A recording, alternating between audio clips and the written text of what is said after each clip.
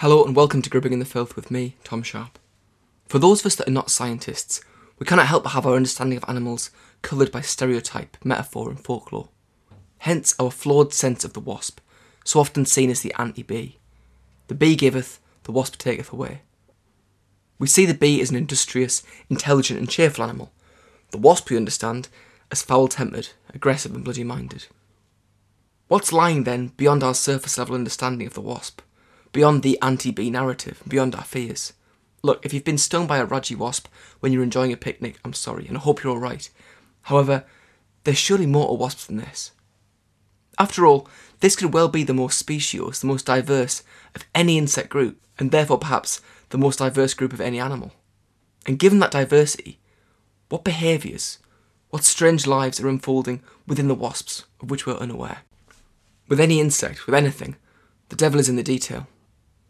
I want to know more about wasps. I want to know what incredible stories are being lost within the droning buzz of your classic yellow and black yellowjacket wasp, bothersome creatures who chase us around beer gardens whilst people shout, "If you keep still, it won't sting you." To learn more about wasps, I had the great pleasure of speaking with Professor Serian Sumner, a passionate defender of wasps who has spent 25 years studying these amazing animals. Serian has also just written a fantastic book all about wasp diversity and the value of wasps, which is called Endless Forms. So join me in conversation with Serian to reveal the incredible endless forms of wasps.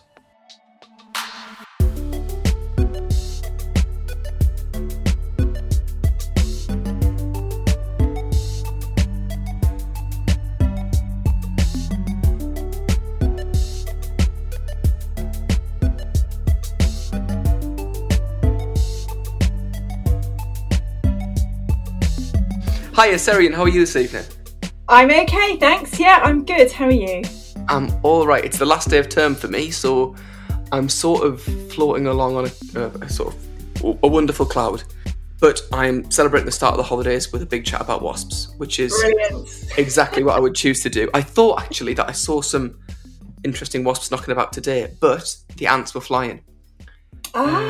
Interesting. Yeah. Well, that's so, I've not seen. I was just out in the garden and I didn't see anything. Certainly saw Okay. ants, but I didn't see flying ants. So, well, I'm out in Madrid where it's Oh, right. so it's hot.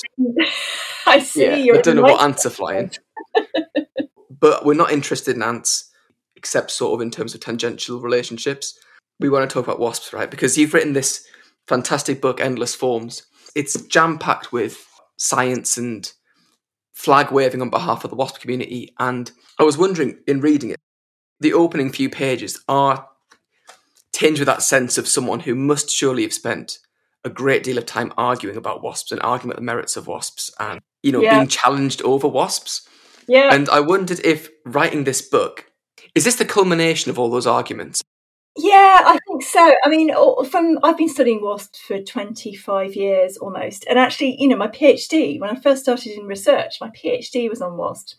And I have quite a clear memory of being at a drinks party that my parents were having. I'd come home in the summer holidays or something. And one of their friends going, "Oh, so I hear you're doing a PhD. What's it on?" I said, "Oh, it's on the sex life of wasps." And they went, "Oh, well, what's the point in taxpayers' money being spent on wasp research? What's the point of that?" And that's I was a bit taken back by that. And I thought they'd be really impressed that I was doing a PhD in the sex life of wasps. But no, I mean, that was sort of and that marked the beginning of what has become a worn out record of whenever I tell somebody what I do, they go, "Oh, wasps don't like wasps. What's the point of wasps?" So it's just, I began to start to address, I got a bit annoyed about this about 10 years ago. Of course. And at first I thought maybe it was just me, I was a bit weird. And why didn't other people like wasps? And then I realised that actually people don't like wasps because they don't understand wasps. They don't know anything about them. So their hatred, their dislike or their disrespect for wasps just comes from ignorance. And so I started trying to do kind of one-woman show in going to like natural history societies and beekeepers associations and women's institute talks around the country. Anyone who'd have me, I'd go to a village hall and I'd rant about wasps, show them pictures of wasps, tell them about my research. And I saw that people were actually convinced. They'd come into the room and I'd ask for a show of hands. So who likes wasps or who doesn't like wasps? And everybody's hand would go up, and then say who's been stung, and everybody's hand would go up. And then I would tell them what wasps do and how important they are. And at the end of the talk, I'd say, so who likes wasps now? And actually, a lot of people would put their hands up. And I realised that people's perceptions of wasps could really be changed by just telling them a little bit about the science of wasps and the important things that wasps do in the environment. Of course, it sounds like it's a theme that is repeated by a lot of people that care about insects and that care about invertebrates, is that there is that resistance from we could say ignorance, but that from the general public, right? Yeah, absolutely. I mean, people hate spiders, people hate woodlice, they hate worms, they have any kind of creepy crawly. But as soon as they realise that they do something useful, they go, oh, okay. I mean, bees is a brilliant example. And I know in the book I talk a lot about, I might come across as being slightly angry about all this bee love that's out there. And I'm not angry. I'm not anti-bee at all. I mean, I think it's absolutely brilliant that, 10, 20 years ago, if you walked into a garden centre, you wouldn't have been tripping over bee hotels. And yet today, that's exactly what you're tripping over. And I think that's brilliant. People are encouraged. I look out my window and I've got my front garden is full of wildflowers. Okay, maybe we're a bit atypical. But, people are planting wildflowers in their gardens in order to support pollinator populations like bees. And that's because there's been a lot of research that's gone into the importance of bees and pollination. And as a result, there's been lots of media coverage of that science. And so that media coverage reaches the masses and the people. And then gradually it reaches the commercial world. And everybody's writing books about bees and children's books about bees and cuddly toys. And I've got a mug in front of me with bees on it, believe it or not. You can't get mugs with wasps on them, obviously. I must add at this point that my grandpa did have a mug with a wasp on it. Durham Wasps ice hockey team. The Wasps. So there we are. So yeah, I think we have the media, the mainstream media, the kind of the commercial world has such a powerful influence on how we perceive the environment and nature, and how we then interact with it. And I think we just need to do the same thing with the lesser loved organisms, and wasps happen to be one of those organisms. Well, the specifically disliked ones, right? Because in the book you mention this sort of piece of research you did where you canvassed opinion from lots of people on their associations with wasps and on what they thought of wasps. And then sort of visually you show which words come out the most often. And it's pretty predictable. And the biggest word I think is sting, annoying, and all these sort of negative associations of wasps that aren't necessarily indicative of this huge group of insects. And I wondered, with that, if everyone in the world got to read your book, which God willing they will, what kind of words would you hope would be the words people did associate with these animals? Yeah, that's a great question. And actually that's exactly what I try and do when I give talks to people. I actually get them to do an online a Mentimeter, give some words about wasps to start the talk, and then at the end, and I hope to see that change in what they say. And the words that I always hope that people are going to come up with at the end of my talk, and also at the end of reading my book, I would really hope that the big words are critical, essential, useful, pest controllers, farmers' friends, pollinators. They're all the words that because we did the study that you described, we also did the same for bees, and we asked people to give words about bees, and they came up with words that summed up the utility of bees, like honey and pollination and flower. I think, I'd like to see the equivalent kind of words of about the wasp's utility.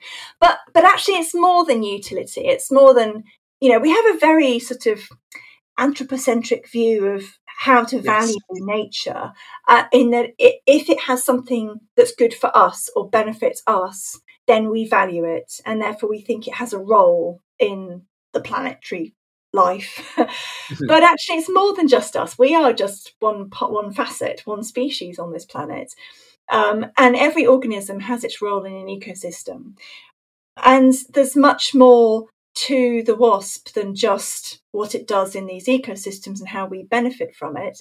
There is the incredible diversity of wasps. There's people think of wasps as being the yellow jacket that bothers them at the picnics in the summer and gets in their beer in the beer gardens. Mm-hmm. But actually, that's just one species. In fact, there are a few species of wasps that look like that. There are yellow jackets, but there are 100,000 species of wasps out there across the planet. And there's only about 50 to 70 species that anyone in the world would encounter at their picnics, because the vast majority of wasps aren't interested in your beer. They've got much more interesting things to spend their life on. But I guess a lot of them are much less conspicuous in terms of our relationship with them, right? Because many of them are tiny and they live lives where they don't necessarily come into contact with us. Yeah, exactly. And it's only very much, we know that we only notice the nature under our noses. And that's why we notice these yellow jacket wasps, because they come looking for sugar or meat, actually, at our barbecues. The other wasps, so actually 70% of wasps, about 70,000 species, don't even have stings. They are parasitoid wasps, which have an ovipositor, which is it can sometimes be mistaken for a sting. It's like this long, often ridiculously long, actually, appendage that comes out of its bottom, exactly where a sting would be, but it sticks out of their body, and they use that to lay an egg into a prey item, so like a caterpillar or a beetle larva.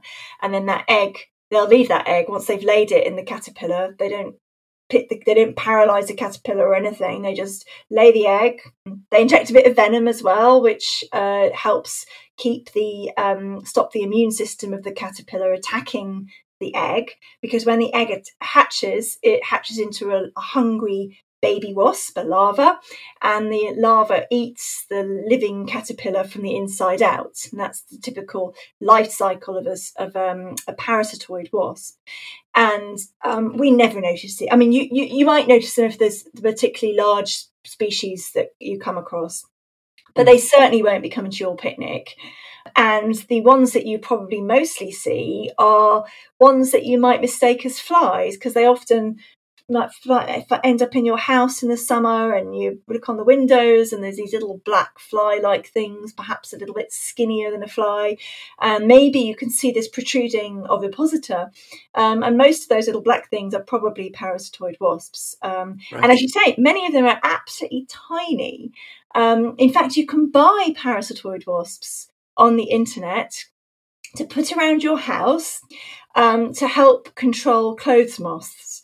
And the idea that your house might be crawling with tiny parasitoid wasps might be some kind of horror movie for many of your listeners. But actually, the reality is you never see them. They're tiny, and they are laying their eggs in the eggs of the moth. And they eat, basically, they are killing the moth. And so as soon as your moths have been all killed, then all the wasps will die out. So it's not like your house will be crawling with wasps forever. But that's exactly, this is what these parasitoid wasps are doing all around us. They are controlling these populations of other organisms that we might find as irritating as we do the wasp.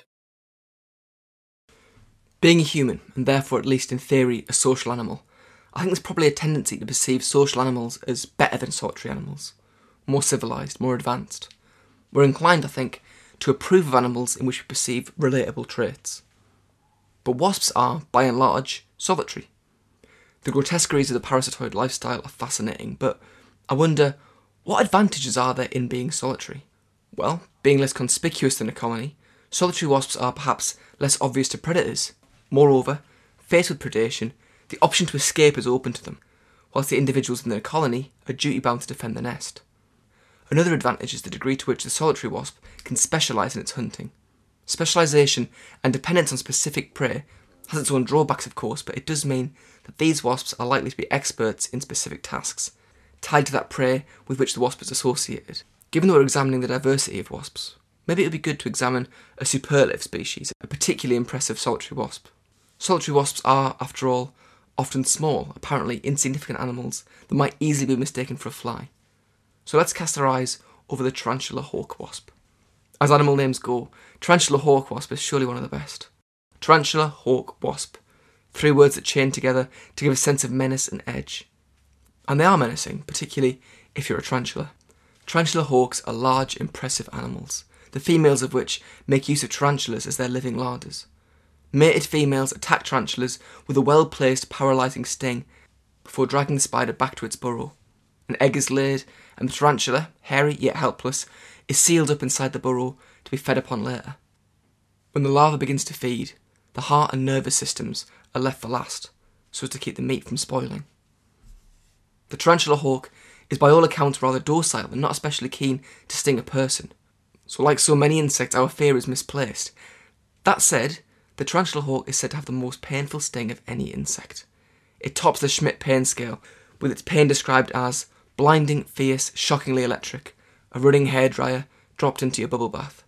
Schmidt writes in his fabulous book, The Sting of the Wild, that, such is the sting pain, almost nobody can maintain normal coordination or cognitive control.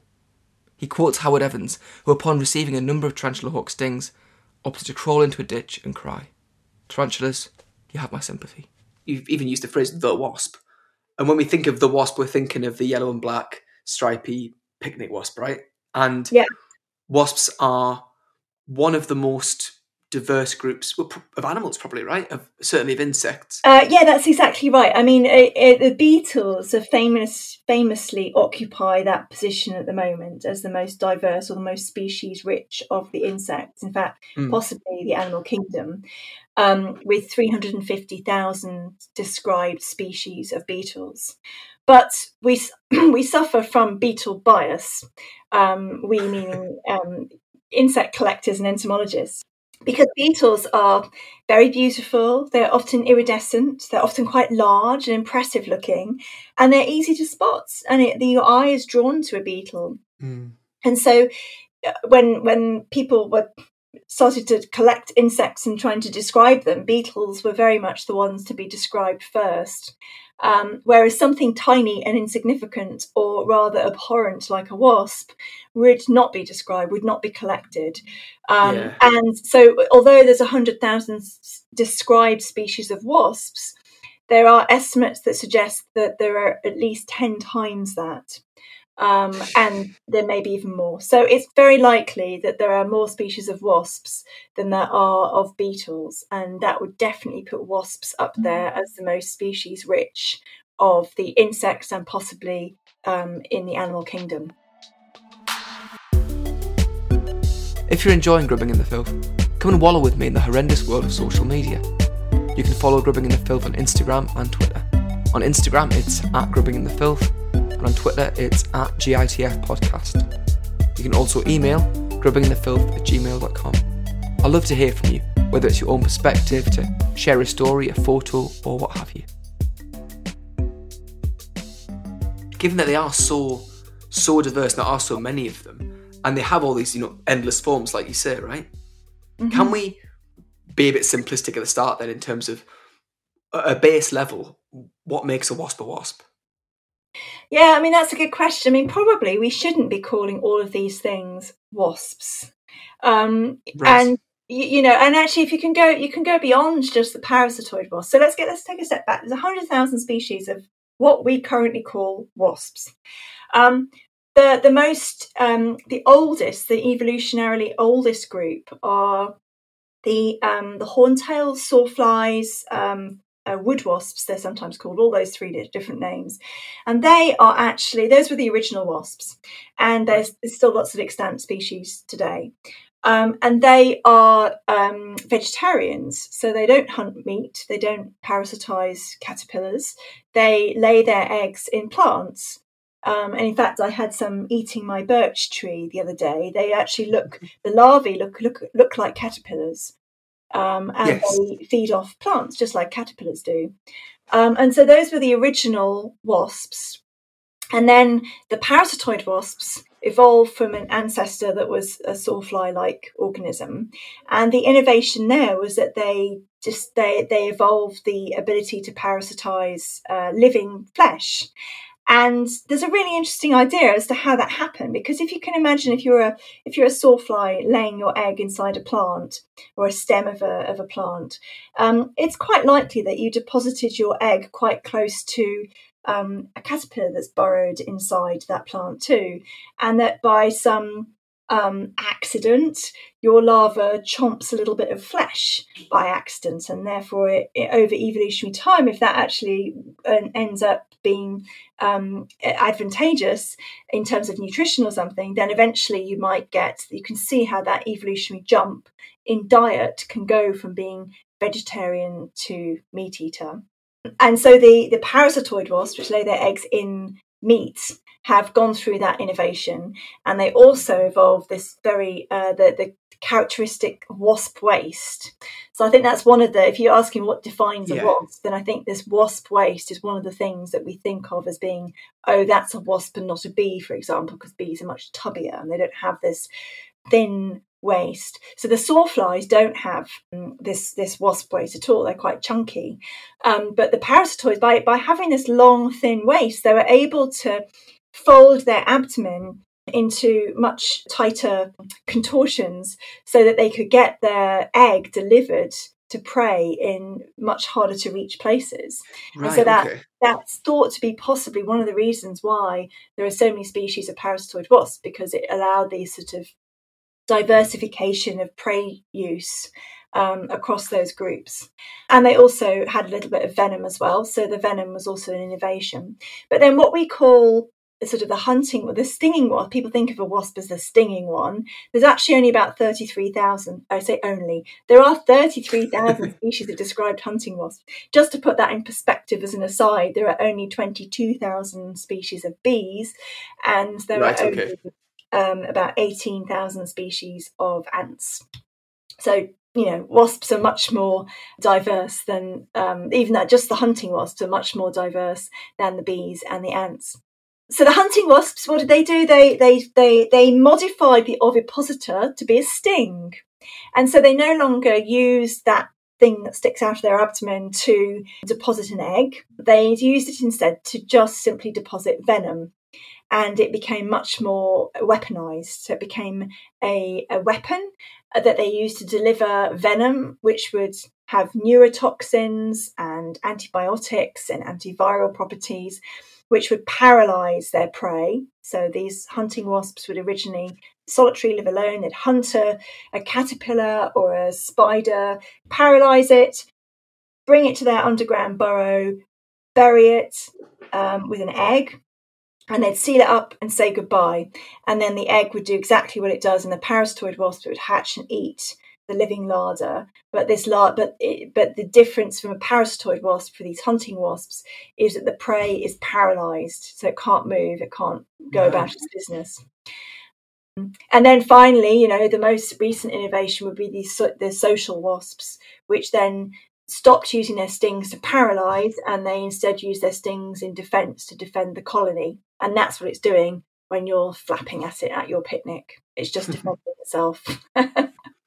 And is it within the social wasps that we also have the kind of the nest building? Yeah. So the innovation alongside becoming a hunter is that you need a nest. You need somewhere to put your prey and lay your egg, so it's protected from predators. And so normally with a solitary wasp, that will be a hole in the ground, or it might be a stem of a plant, or it might be between the bricks of your house. And so they build, but the nests are very simple. They build very simple nests. The social wasps, on the other hand, many of them do build quite elaborate nests.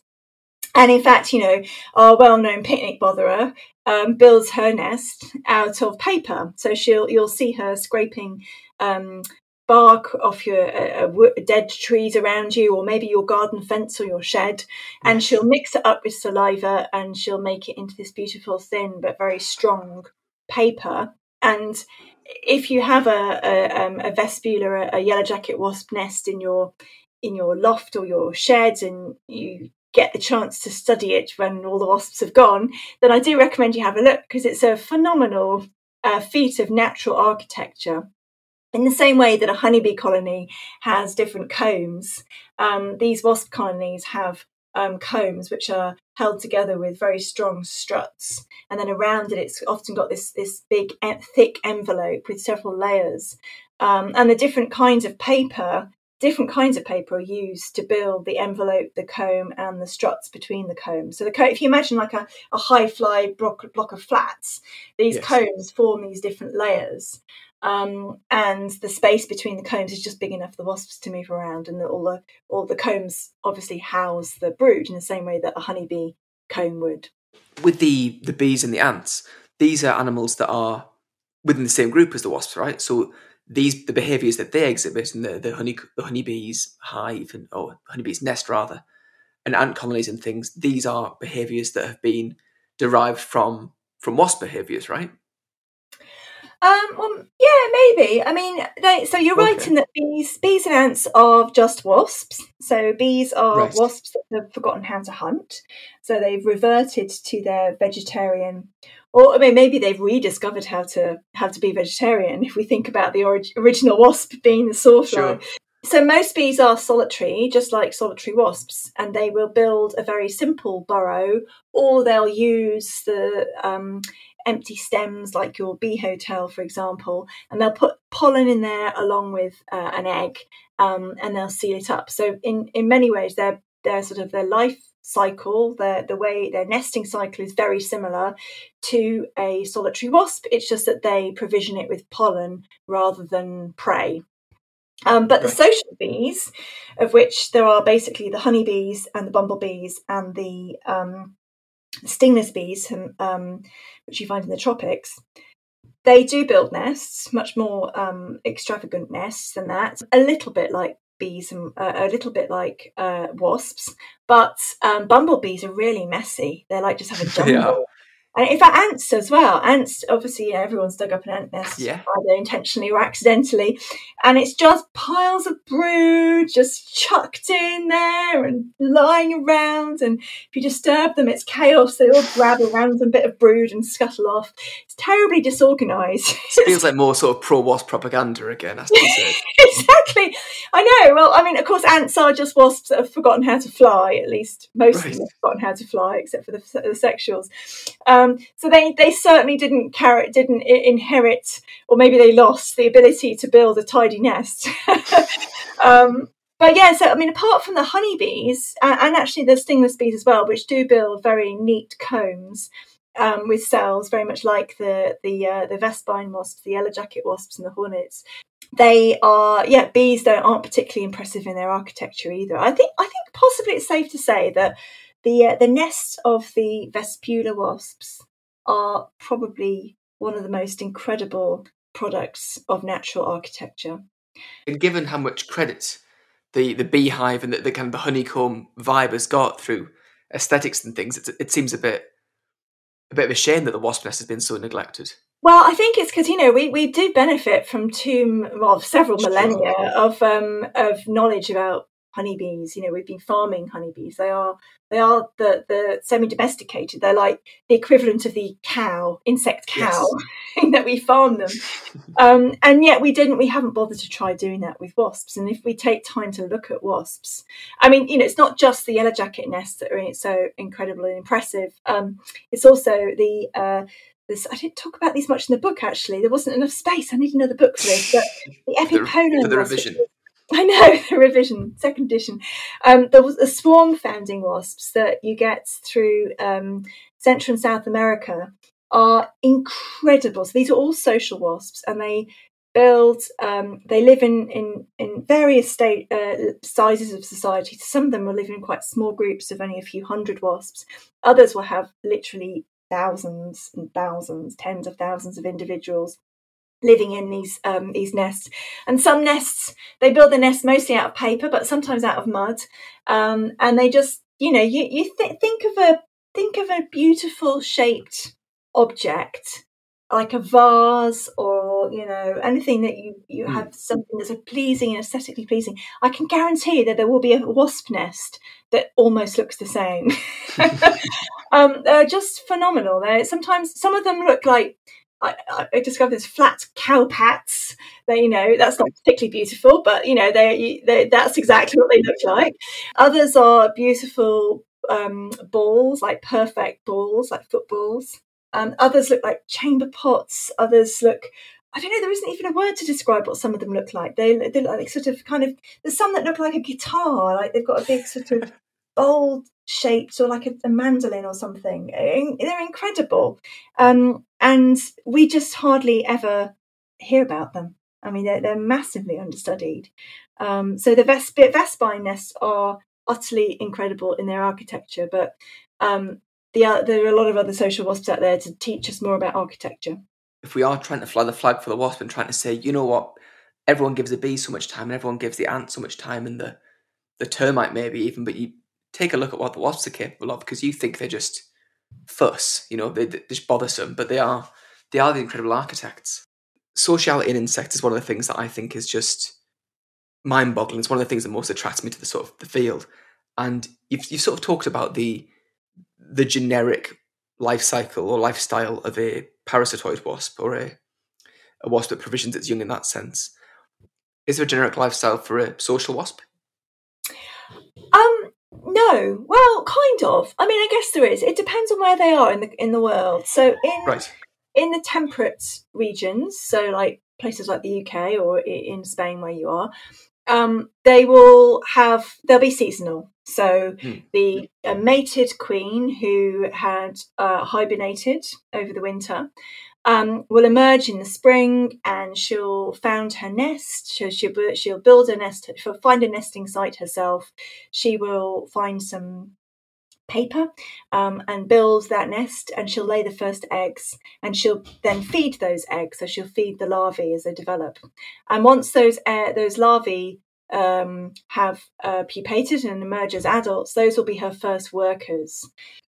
So those first brood are her workers, and from that moment on, she won't leave the nest, and the workers will do all the foraging and the nest and the bringing in of nest material.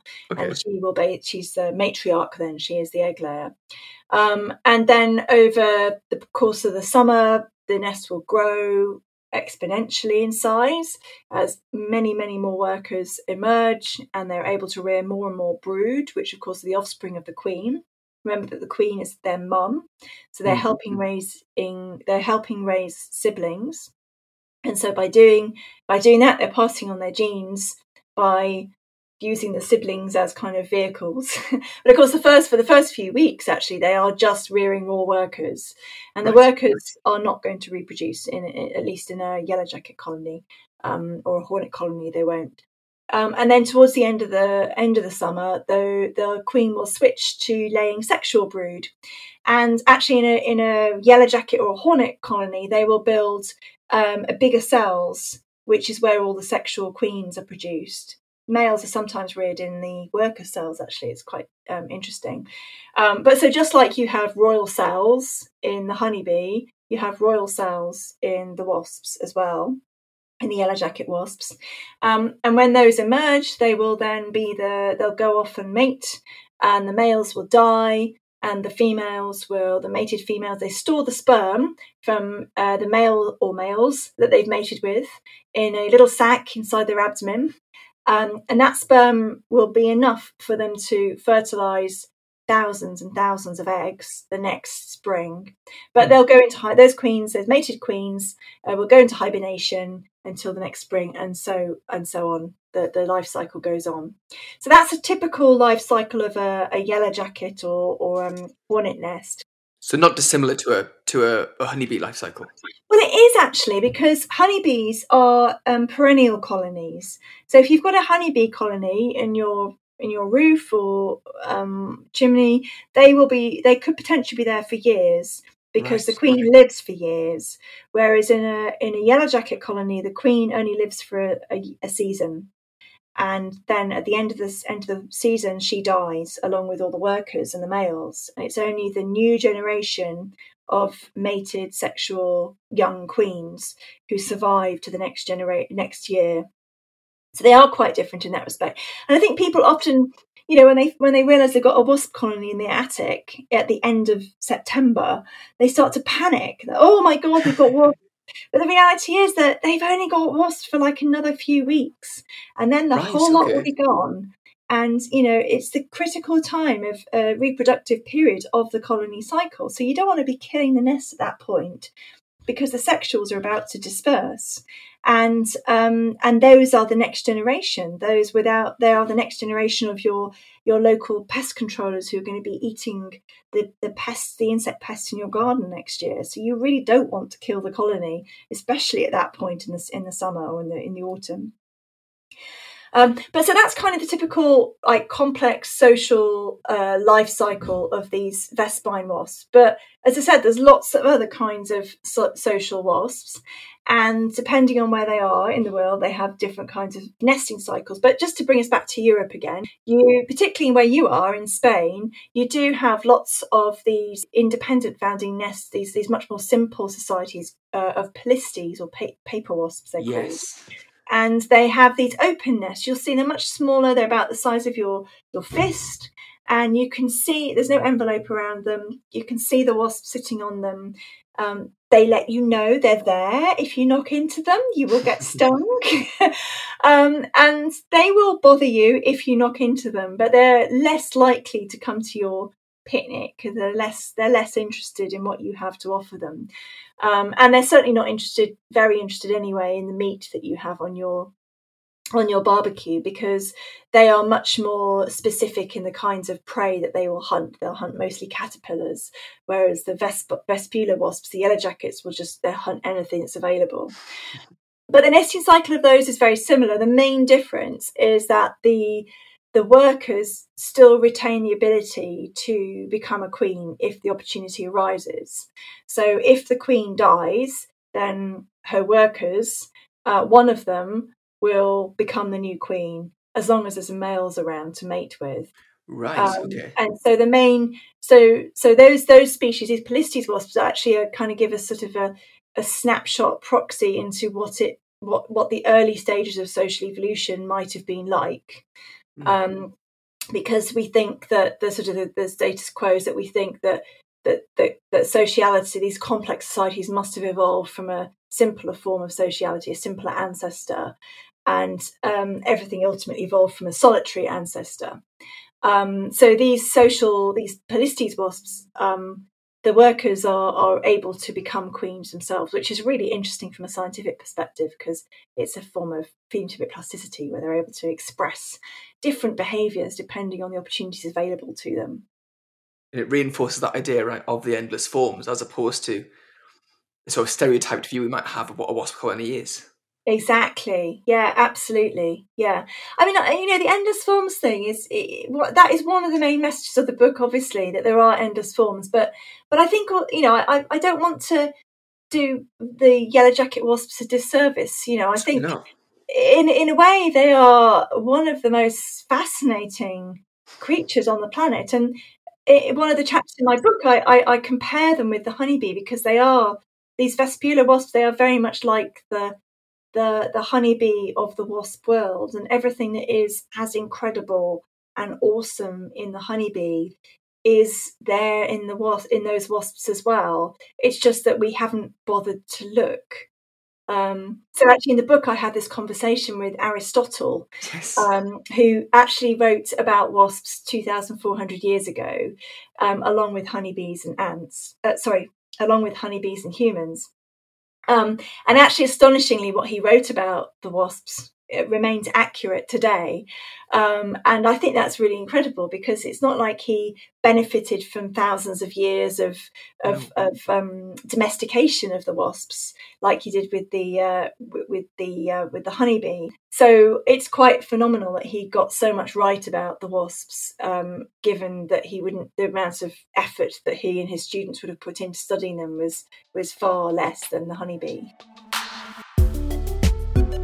You can now make donations to help offset the running costs of this podcast. If you're enjoying Grubbing the Filth and want to make a donation, like a benevolent Victorian, you can do so at buymeacoffee.com/grubbingcast, but you can also write a brief message if you so wish. Any donations are truly appreciated. Thank you. You do talk in the book about the process of observing wasps' nests and of observing social behaviour in wasps. If you didn't like wasps, and if you were afraid of wasps, it sounds like a thoroughly unpleasant experience. But I guess for you, fascinating, right? By the way, I should say, Never been stung, by the way. It's, You've never been stung? Wow, okay, that's good. not by bee or by wasp, but I do very badly with nettles. Oh, God. In observing wasps and in observing nests, because to a layperson it just sort of looks like chaos, how do you make sense of the social interactions of wasps as an observer? Because it seems so overwhelming as a thing to try and perceive. Yeah, I guess it does. I think the more you study, once you start to study them, and it's actually not really difficult, it's not rocket science, you get to understand them better. And I think I talk in the book about how watching the wasps is a little bit like watching a soap opera, in that it's full of drama and fights and mutual admiration and everything that goes along with backstabbing and overthrowing and ASBOs and punishment and policing. It's all there.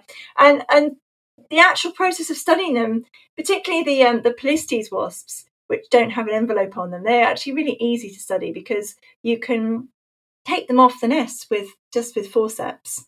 And we always wear protective gear, but the most important bit of equipment for a wasp scientist is a pair of washing up gloves, like good old marigolds. Right. You put your marigolds on and you put your bee hat on and you're sorted. You'll be fine. That's pretty much all you need. It's very low budget. Yes. And we mark the wasps individually with like little paint dots, or sometimes if they're big enough, we'll put those bee tags on, the tags that beekeepers use to tag their queens, because those are quite useful because they've got numbers on them. And then each wasp is branded for life, and we can follow her behaviour. We can write down or record on video what she's doing and how she interacts with other wasps. And that's the point when it really does. You do become slightly obsessed at watching the wasps. And what's number 32 going to do? Is she going to bite? She's going to try and bite number 46. But number 46 she's going to give her back. She's going to give as good as she gets. And you sort of get into the whole drama of it. And it is like watching a mini insect soap opera. I think the best way for people to understand this, the nearest thing I think, is meerkats. So everybody's seen meerkats on David Attenborough programs, and the way that they're portrayed in these nature documentaries is rather anthropocentric. They get you to really empathise with the sentry who's standing up there on the rock looking out for the predator, and the carers who are looking after the offspring, the babysitters, and you get into you can really feel that you understand their roles in that group society. And in fact, these Polistes wasps are just like an insect form of a meerkat society. And so in the same way that you can sort of step into the shoes of a particular meerkat in a group and try and understand what they're doing, you can do the same with the wasp. I know it sounds crazy, but it's... William Hamilton, who was a famous evolutionary biologist in the 1960s, he did some founding work on social insects, and actually he came up with a theory that it helped us explain how and why these social societies can evolve. Right. But one of the things he said in his writings was that he would defy anyone to not fall in love with wasps, or not at least be enthralled by watching a nest of Polistes wasps for an hour. And after that hour, and every school child, he says, should watch a wasp nest for an hour, and then they will understand what it's all about, and that will change their perceptions. Maybe we need to get an hour of wasp watching for every child on the national curriculum. I'll work on it. I'll see what I can do. As an educator, I'll put it forward. I think in terms of health and safety, that might be where you get sort of hamstrung, but we'll have a bash. Videos. We could give them videos. It should be in the new... Do you know what I was tithinking that? You put it on the whiteboard. Yeah, but the new natural history GCSE, they should totally have a wasp watching session. I'd bring it lower. Bring it in at primary level so that I can enjoy it. On the whiteboard, you tell the children, right, choose a wasp and watch it, see what it does. Yeah. And also with an increased focus on kind of mindfulness and mental health, it sounds like quite a meditative process watching a wasp's nest. Well, I don't know. It is quite stressful because you do get a bit. Not on a screen. You do get a bit drawn up in it all. But yes, no, I guess Sure. it could be. It could be mindful at some point. But actually, another thing that you might be quite interested in is that we've got a little Wasp Society computer game. Okay. Which is suitable for all ages, but certainly older primary school kids. My 6-year-old plays it happily. And it's wasplove.com. And it's actually based on our research. And we had this company from Cornwall make this game. And all the decisions of what you have to, basically, you build the colony. You have the wasp colony and you're the queen. And you have to get the queen to lay eggs, but she still has to go off foraging, so you've got to tell her what to do. And then once the workers hatch, you have to then tell them what to do and go off foraging. And then you get sprayed by pesticides, or foragers get lost in rainstorms, and you've got to get it right. You've got to know whether you're laying a worker egg or a queen or a sexual egg. And it teaches you about how the colony ticks and the life cycle of those colonies and what makes a successful society. I'm actually very, very bad at playing it, but I think it's because I'm exceedingly bad at any computer game. Right. Certainly some of my students have been totally addicted to it to an unhealthy level. The second we finish talking, I'm going to be straight on this, It is lots of fun. It is really great. Well, thank you so much for speaking about wasps. They are such interesting animals. And what I take away from this is that if you're not blinded to something by that kind of cultural distaste for it, there is this vast world of interest to discover, and there is myriad lives and wonderment in that. I like to ask people, we don't know everything about wasps, we don't know everything about anything, and there must be questions that you have that answering that question seems kind of unattainable at this stage, maybe, even if it's some lofty idea. So if you could kind of wave a magic wand and have any question about wasps answered, learn anything about wasps, what would you want to know? Yeah, that's a really good question. I've got lots, but I think the one that I feel is most pertinent and most important, and the one that would give people, no excuse but to value wasps, is to be able to put value, an economic value, on the services of wasps in the environment as we do for bees.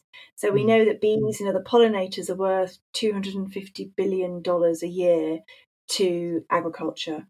And, you don't have to persuade many people beyond just that figure that they should be worrying about bees in their garden or on their farm or wherever. And I think what we need is an equivalent value to put on wasps. But we are only just starting that kind of research in that area. Hopefully, burping. Hopefully it'll take off, and there are many more people more interested now in wasp ecosystem services, and I have a hunch that in the next few years maybe we'll see some change in that. But we need to know that value. We need to know what is it. I hate the fact. I hate economics. I hate the fact that we have to have a finance. Yes. So it's just capitalism. It's just dreadful that we have to have a monetary value put on nature. But sadly, this is the only thing that turns people's heads, turns government policies into things that are actually going to be. Yeah, exactly. Make the powers that be sit up and take notice. The government, the UK government and other governments around the world have sat up and taken notice of pollinators, of bees in particular, and now they need to do the same for other parts of the natural world. And I think to do that, us scientists have to provide them with the inexcusable evidence that these things are important, and we need to learn more about them in order that we can look after them, preserve them, and harness the services that they provide to the planet. Absolutely. Well, that's a very pragmatic and sobering answer, but thank you so much, and thank you for speaking to me tonight. It's been wonderful to chat about it. Love the book, and I'd encourage anyone to go out and buy themselves a copy of Endless Forms. Thank you again, Sari. Thank you so much. This has been such fun. It's good for me to remind myself that there's always more to know.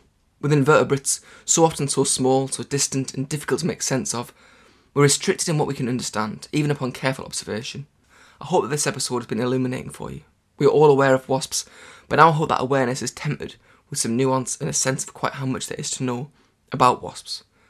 From your striped social animals who live in glorious paper nests, to solitary hunters, menace to the caterpillar community who would take a very dim view of the wasp enthusiasm which I hope you now feel. But again, as Serian commented, please don't let our emphasis on wasp diversity distract you from the wonder of the common yellow jacket wasp, the one that fusses around pints with a threatening buzz. They are themselves master architects embroiled in a fascinating social world which we can hardly fathom. Fondly I recall the sound of their jaws scratching away at Mum and Dad's garden furniture, a sound that spoke of something astonishing being built somewhere out of sight. It would be impractical and mentally exhausting to be constantly in awe of the natural world, but I'm going to allow myself a little awe, conscious of the endless forms of wasps, buzzing, hunting, building and foraging all around us.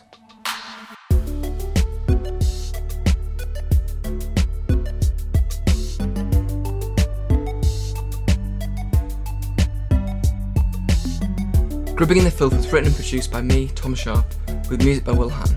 My thanks again to Professor Serian Sumner. You can find Grubbing in the Filth on Twitter at GITF Podcast or Instagram at Grubbing in the Filth. You can also email grubbinginthefilth@gmail.com.